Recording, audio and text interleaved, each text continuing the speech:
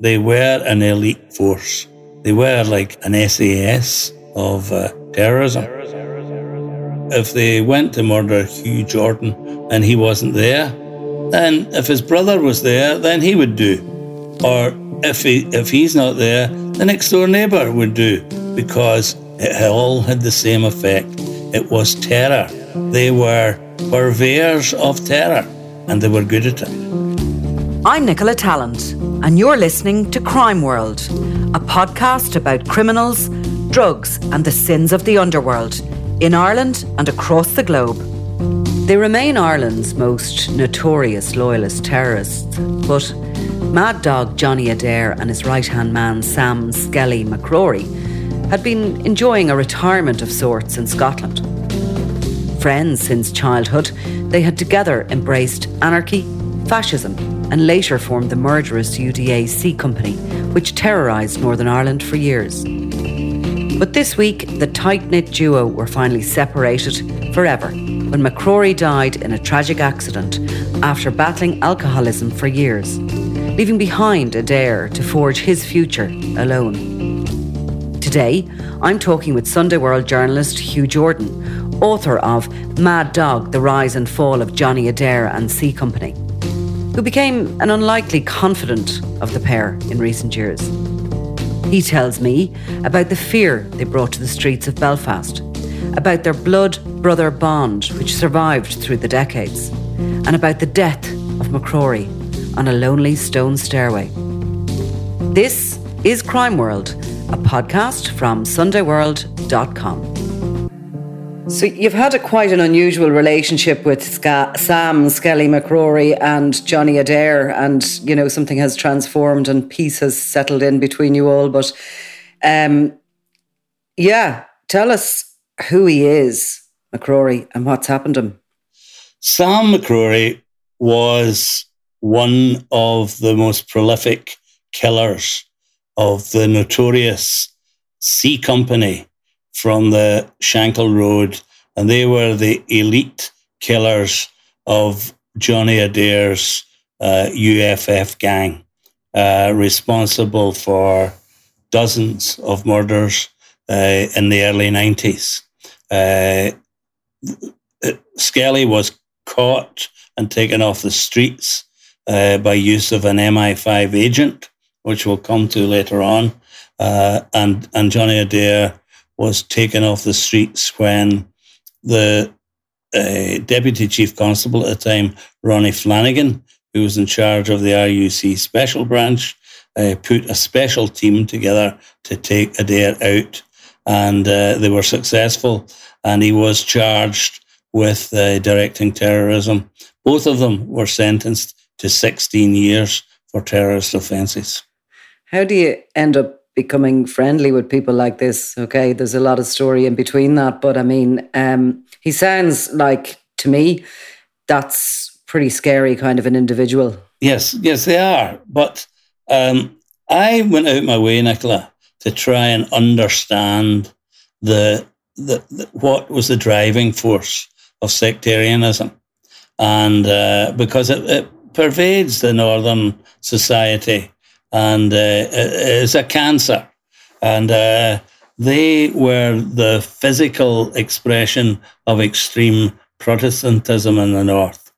I actually wrote a book about Adair nearly 20 years ago called Mad Dog, The Life and Decline of Johnny Adair C Company. And but he didn't cooperate with the book, so I couldn't say I knew him. But as the years passed and they had been exiled to Scotland, I decided that it was worthwhile talking to him. And it was Skelly that I approached first, and he was open to me coming over. So I went over to see him, spent hours with him, discussed many things in depth, and I found him to be an honest, open, and thoroughly engaging human being. And he's also an openly gay man, which is quite unusual. You wouldn't think that would fit the normal profile of a terrorist killer. But I knew plenty about Skelly. That's his nickname, Sam Skelly McCrory. He came from Summer Street in the Old Park area, above the Shankill Road, from a really respectable family. He was well spoken. He was better spoken than many of his associates. But as children, they all went to this school, which is no longer there now, up near Ardoyne off the Crumlin Road, called Summerdale. And it really was, it became a school for terrorism, because in the same class was John Adair and various others. So they knew each other intimately from their youngest years. And they were attracted, first of all, to the National Front racist movement. And at the same time as that, there were various punk bands on the go who were the musical expression of this stuff, people called Screwdriver.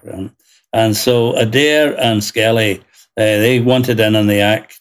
And with very little musical skill or ability, they formed a band. And Skelly was the front man, complete with his tattoos on his face. He had a spider's web tattooed in his face. And Mr. Adair was the bass player in the band. By their own admission, they were dreadful.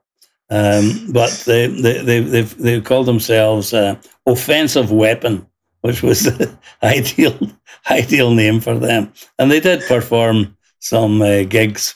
So they were attracted, and they would turn up at National Front demonstrations, and they would go to England to support things. And they were troublemakers. They were on the streets. They would be fighting in the grounds of Belfast City Hall with their Catholic counterparts. There would be arranged fights and lengthy fights, causing problems for shoppers and the police alike, trying to deal with it whilst this terrorist campaign was on the go. And and back in their Shankill Road heartland, they would get themselves into trouble with the police and the Loyalist paramilitaries.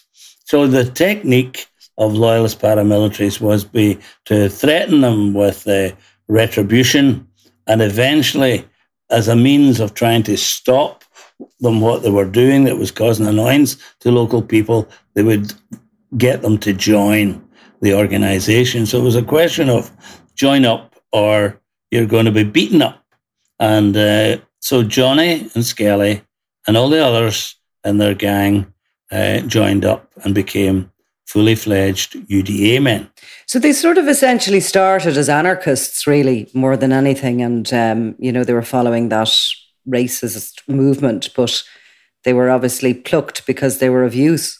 They were of use, but they were bitterly disappointed because the UDA in their part of Belfast did very little. The leadership had been infiltrated by the police special branch, and everything was contained.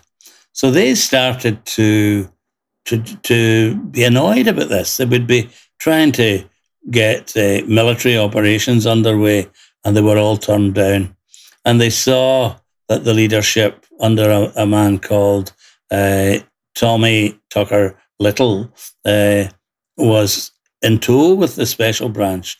We're very disappointed at that. But then along comes a thing out the blue, and Skelly said this man should have been given a medal, and that was Sir John Stevens, who was an English chief constable who was brought into Northern Ireland to carry out no fewer than 3 separate investigations into collusion between the police and Loyalist terrorists.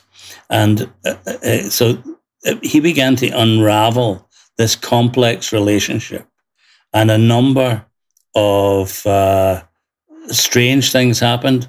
Their office near Carrickfergus in a police building was burned down, and that sent signals to Sir John Stevens. Anyway, the conclusion was he arrested and charged a number of leading Loyalist paramilitaries. So there's a gap, there's a vacancy in the market. for the top jobs. No one wanted them because you either go to jail or you end up dead. And Johnny Adair slotted right into the number one position of leader of C Company in the Lower Shankill. His right-hand man, Sam Skelly McCrory. And Adair did possess an ability when he was eventually charged with directing terrorism, and they had tried out the charge on an earlier person who really shouldn't have been charged with it, but they got a conviction. So the authorities, it was tailor-made for Adair. No one's ever been charged with that offence since, but it was the right charge, director of terrorism. That is what he was. And just going back to that C Company and to remind us exactly, what kind of terrorism and how frightening they were. Like, you've had quite a few baddies up there in the north over the years of the Troubles, but Adair really stands out. He's not called Mad Dog for nothing. I mean, they had an insatiable appetite for violence. Was there much politics with that, do you think? Or was violence the more prevailing force? Well, I have discussed that with him. And the way he told me that he saw it was that the IRA were doing everything and they were neutralised from replying. So they were far from happy. But by the time the gap in the market appeared, they were ready to go. And you had this strange relationship, close relationship of all the members in that area knew each other intimately. It was extremely hard for the police to crack the wall that kept them together as a unit.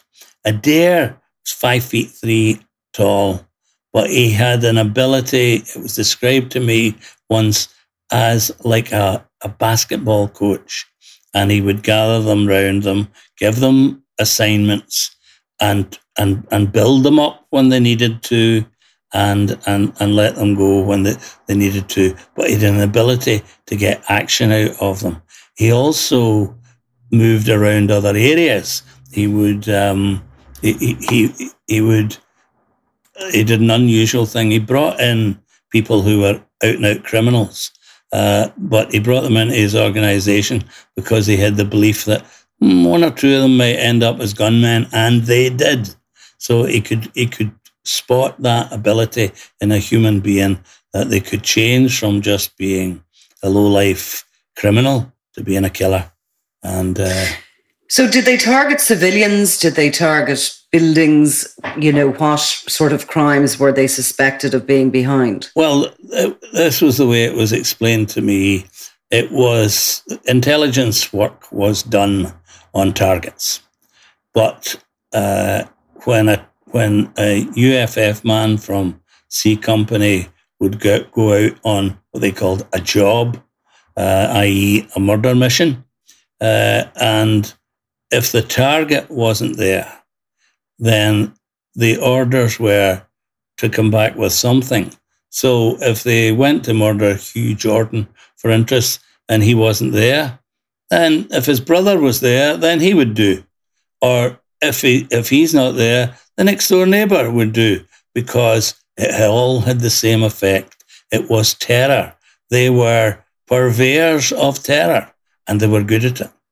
And how many kind of, say, murders, for example, was it ever estimated? Because obviously, many of these cases aren't solved, but they will be suspected of at the C Company's involvement. But was there any sort of estimate of how many murders maybe they carried out? For that unit, but Skelly would be centrally involved here. There may be 3 dozen over a short period of time. And it panicked the police. Particularly Sir Ronnie Flanagan, who was under pressure from the Catholic community to do something. And he brought together a team of tough detectives who worked on several strategies to wind Adair in. And they were eventually successful. And were they funded, Hugh, or, how did they purchase weapons? Well, it coincided with the rise of drugs, and they were all drug takers, drug sellers, and the money was quite phenomenal. One of their top killers, apart from Sam McCrory, was a fellow called Stephen Top Gun McCaig. And Stephen Top Gun McCaig at one stage was on a salary of maybe £3,000 a week. Now that it could only be drugs that funded that type of salary, but they were, if you're looking at hard nosed, then they were an elite force.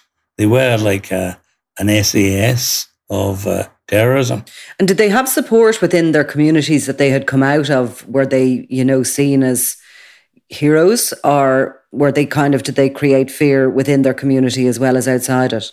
They certainly created fear, but undoubtedly they had support. Undoubtedly. Quite massive support. And it put pressure on other areas. The UDA at that time was divided up into 5 what they called brigade areas, but they were essentially fiefdoms under the control of the so-called brigadier. And Johnny was in West Belfast, but he was the most active of the lot. He would scoff other areas and other paramilitary leaders. East Belfast particularly, he used to refer to it as Silent Valley because nothing much happened there. And he was critical of other UDA leaders who were involved in sort of early on peace talks. He said it wasn't the time for peace. It was time to give the IRA back what they were giving out. And he frightened the life out of the IRA in a strange way because they took it to their doors. They took it to IRA members' doors, and IRA people were forced to live behind steel shutters. And it wasn't a way for anyone to live, but it was unusual. They weren't used to the enemy coming to their door, but Adair's team did that. And around this time, I'm going to presume the Sunday World were first to name him, or how was he first named? Or did that nickname Mad Dog come in before he was identified as who he was? Well, that's quite interesting. You say that. If you remember, there was a INLA terrorist called Dominic Mad Dog McGlinchey from Balachi in County Derry. Well, he was Mad Dog, and a female reporter for one of the big English papers called Maggie O'Neill came here, and she wanted to meet Mr. Adair, and a meeting was arranged, and she met him in a house on the Shankill, but the deal was that she wouldn't name him, so she needed a name for him, and she put the name Mad Dog on him, although McGlinchey had it first of all. She called him Mad Dog Adair. And I think Johnny at that time quite liked it. I don't think he likes it so much now, and he doesn't get it so much. But it was Maggie O'Neill who was the first person to call him Mad Dog without naming him. So I'm not just sure when the public put 2 and 2 together who he was. But he certainly came into media at some point, and he was very much a prominent figure on the front page of our own newspaper and others. And, he built up this reputation that he was feared across the UK as well. And, he became this kind of individual that we all spoke about. Presumably, you're at the forefront of this kind of reporting. What's he like? Does he ever communicate with you back then, or is there an aggression? He didn't do much communication with the press then, and things were very tense. I remember going to see him when the Drumcree crisis was at its height, and I said to him quite straightforwardly, I said, I've been told that you have said you're going to kill a Catholic a day until this is resolved. And he denied that. But that was the type of thing that was swirling around. It was a ruthless terrorism that no one had seen before. He had admiration for people like Billy Wright, you know. He loved military strategy within loyalism.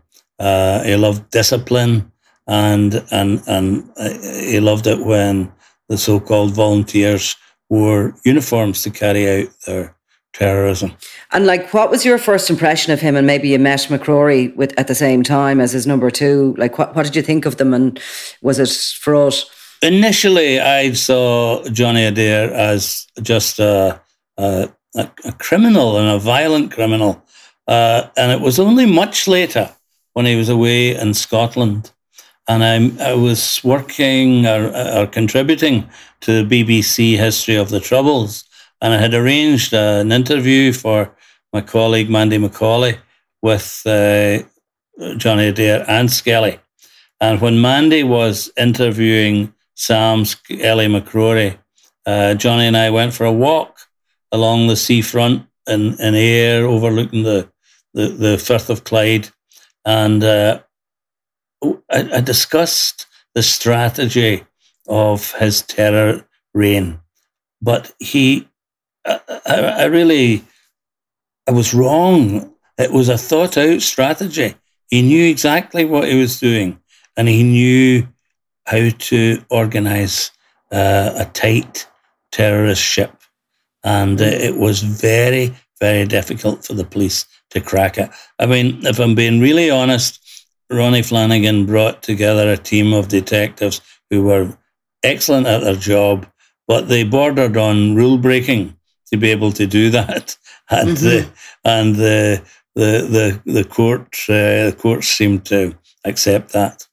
Just to go back to that slightly, I suppose, before we move forward to your relationship with him and the late McCrory, what year did that happen? What sort of era were they going into prison, and did they spend the full 16 years there? Yes, well, it was all in the 90s. It was all in the 90s. The ceasefire came in 94, and then they were jailed. I think Skelly went to jail in 92, Adair after that. So they seemed to be off the road. And Adair got then, under the Good Friday Agreement, he got out. Skelly served a lot of time behind bars.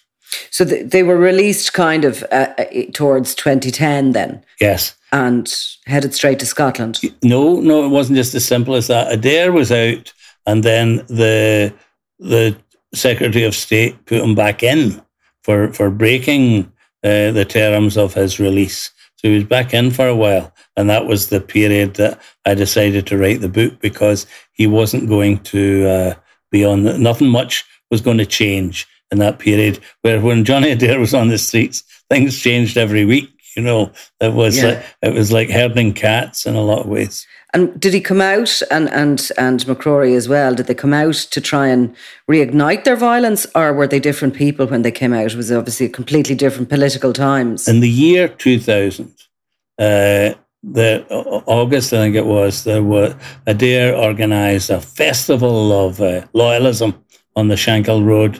And it was a huge day with a march down the Shankill of men wearing masks and dark glasses and uniforms, all UDA men, UFF.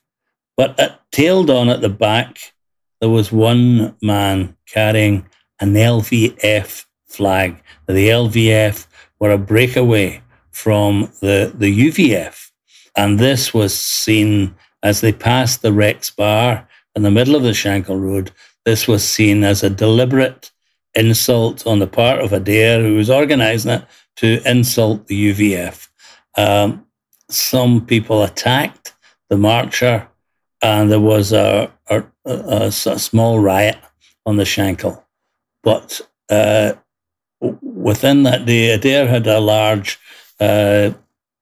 play area set aside for the festival. He had a huge bonfire ready to go up. and there was a lot of tension then. And there was an incident where Adair was spotted in the middle of this waste ground with a team of men round him.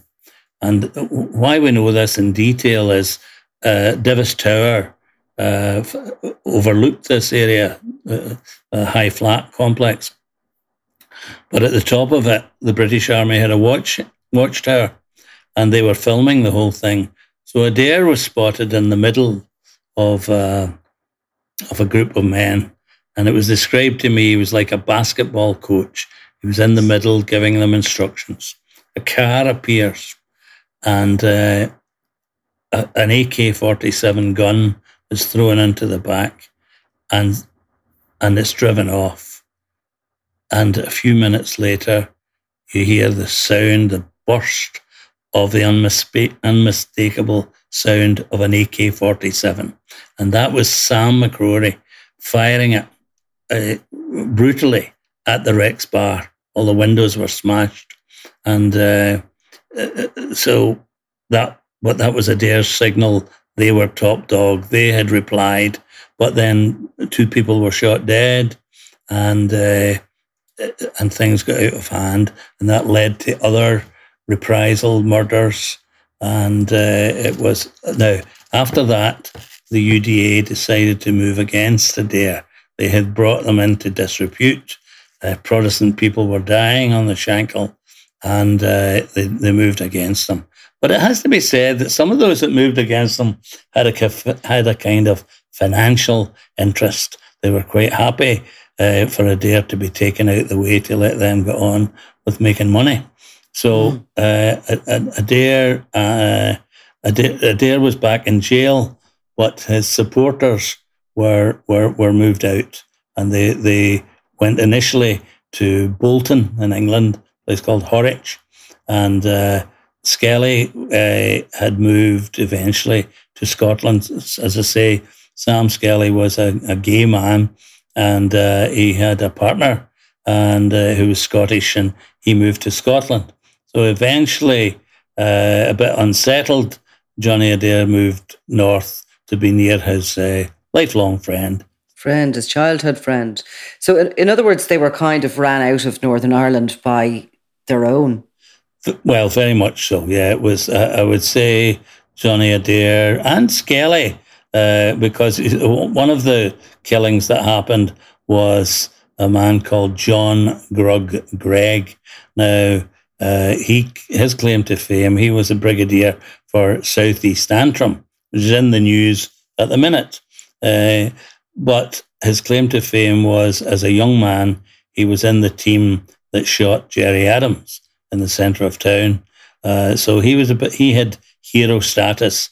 And in the middle of all this feud, he had been over in Glasgow to watch Celtic and Rangers, and he drove off the boat, him and a friend, and both of them were shot dead in automatic machine gun fire. Now that was a sin the UDA could not allow Johnny Adair or Skelly to get away with. So they really had to get offside. And bed down within Scotland. And of course, Celtic and Rangers are at the heart of a lot of this as well. So they're 10 years pretty much in around a last decade living in Scotland? Well, it's really 20 years. It's nearly another few weeks. It'll be 20 years that they've both been away, you know. So and what have they been at? Like, what has life been like for them out there? Well, I wouldn't say they're wealthy in any way. There's certainly no income from drugs or anything like that. It's difficult to tie them down. I remember asking Sam, and he told me that they occasionally get work as a kind of security capacity. If a company has an outstanding debt, then and it's not been paid, the companies pass it to Skelly, and if he appeared at your door, you would be inclined to pay your bill. I can only imagine. Now, your relationship with them probably started when you were the fixer essentially for the BBC interview, but it continued and it kind of got better than it maybe had been in the past? I was still keen to understand what the driving force of this terrorism was that was prepared to kill for a piece of land. And I remember one day, Nicola, coming out of the home of one of them, a guy called Winky Dodds was his name. And I came out of his house. Adair was still in jail. I had been interviewing him about something. And I looked to my left and the sun was shining. It was early evening. And I could see the twin spires of St. Peter's Catholic Church on the falls. And to me, it seemed close enough for a good Gaelic player to be able to kick a long ball and hit the church. So these people lived cheek by jowl. You had Adair and his team on the Shankill, and a short distance away across the peace line was the Catholic Falls Road. So it was a remark. I wanted to see what the dynamic for that was. And I learned a lot about Adair. Adair came from a very nice family, as did Skelly. Skelly had an uncle who played in the 1958 World Cup finals and scored a goal for Northern Ireland. His sisters were civil servants and people like that. Johnny Adair's father was interested in pigeons, and that's a whole confraternity in Belfast. And the young John Adair had his father's interests, and they would go and visit their Catholic friends and talk about pigeons. So they weren't blind, bigoted people. Skelly was interested in football because he was a good footballer. Of course, the gay side of him hadn't emerged, but he could play football. He understood it. He was a Rangers fan. Johnny Adair won't mind me saying he was a Johnny-come-lately Rangers fan. And Skelly told me, he wouldn't know the difference between Neil Lennon and one of the Rangers players. He just didn't know them. But he insists now that he's up to speed on that. So that was the type of people that they were. They were ordinary yet extraordinary human beings. So, in other words, to try and understand why this bitter, murderous divide had happened in such a small little place in Belfast, and, what went on to be the Troubles, and I think more than 3,000 people were killed in it all, you had to get up close and personal with them, really, to try and find out what it was that motivated them, where it had all come from. And, did you get an understanding of that? Oh, yes, it was returning the serve, as David Irvine famously said, to the Provisional IRA. Without doubt, that is what it was. It was, we are not going to accept your steamrolling us into a united Ireland. And it has to be said, they were successful because the IRA left the stage. That would say, though, that it was very, very politically motivated, and yet their actions seem as if they were always violence was always primary to them. Yes, but it was. It has to be said, a bit of both, wasn't it? It was political at one level, and yes. and on the streets it was brutally violent as well. So it was. So a violent person's reaction to that political, what was going on. So coming up to this weekend, and your kind of, whatever we'll call it, your professional relationship with them, keeping in touch, talking to them, etc., has gone on over the past few years. But what happened this weekend? Because it was quite a shocking piece of news when it broke. Sam McCrory had a drink problem, and most of the time he handled it quite well, but he would go through periods, common if anybody understands alcoholism, he would go through periods of dry and no drink taken at all. And he would look after himself. You could hear a difference in his voice. He looked better. He sounded better. He had been very fit at one time, and his fitness started coming back. Now, around 6 weeks ago, he fell from a bus and the two nurses got him up into his flat and settled him down. And after that, he started doing well. I could hear a big change in his voice. He was telling me he was just about to be going back to the gym. But one day last week, he went to Glasgow for the day, and he rang Johnny Adair on his way home, and he had taken a drink. But he said, "I'm on my way home, I'm fine." He had 7 pints of beer, but he felt fine, and that was going to be it for a while. So he gets home, and that was him until yesterday, Sunday. And he spoke to John Adair and did what he needed for him on the computer. And neighbours say that he left his flat around 3:00 yesterday afternoon and went to the pub, and he came back around 5, and he was incapable. And making his way up, he lived in the top flat of a block, and of probably 6 stories. And going up the stairs, he fell and came back and bashed his head on the concrete step, and it killed him. And obviously, rumours initially that he had been shot dead, that he may have been attacked, etc., etc. Just given his background and the nature of the man he was, but it simply seems to have been an unfortunate accident. Yes, within Loyalist circles in Belfast, the rumour mill started quickly. First of all, that he had been shot.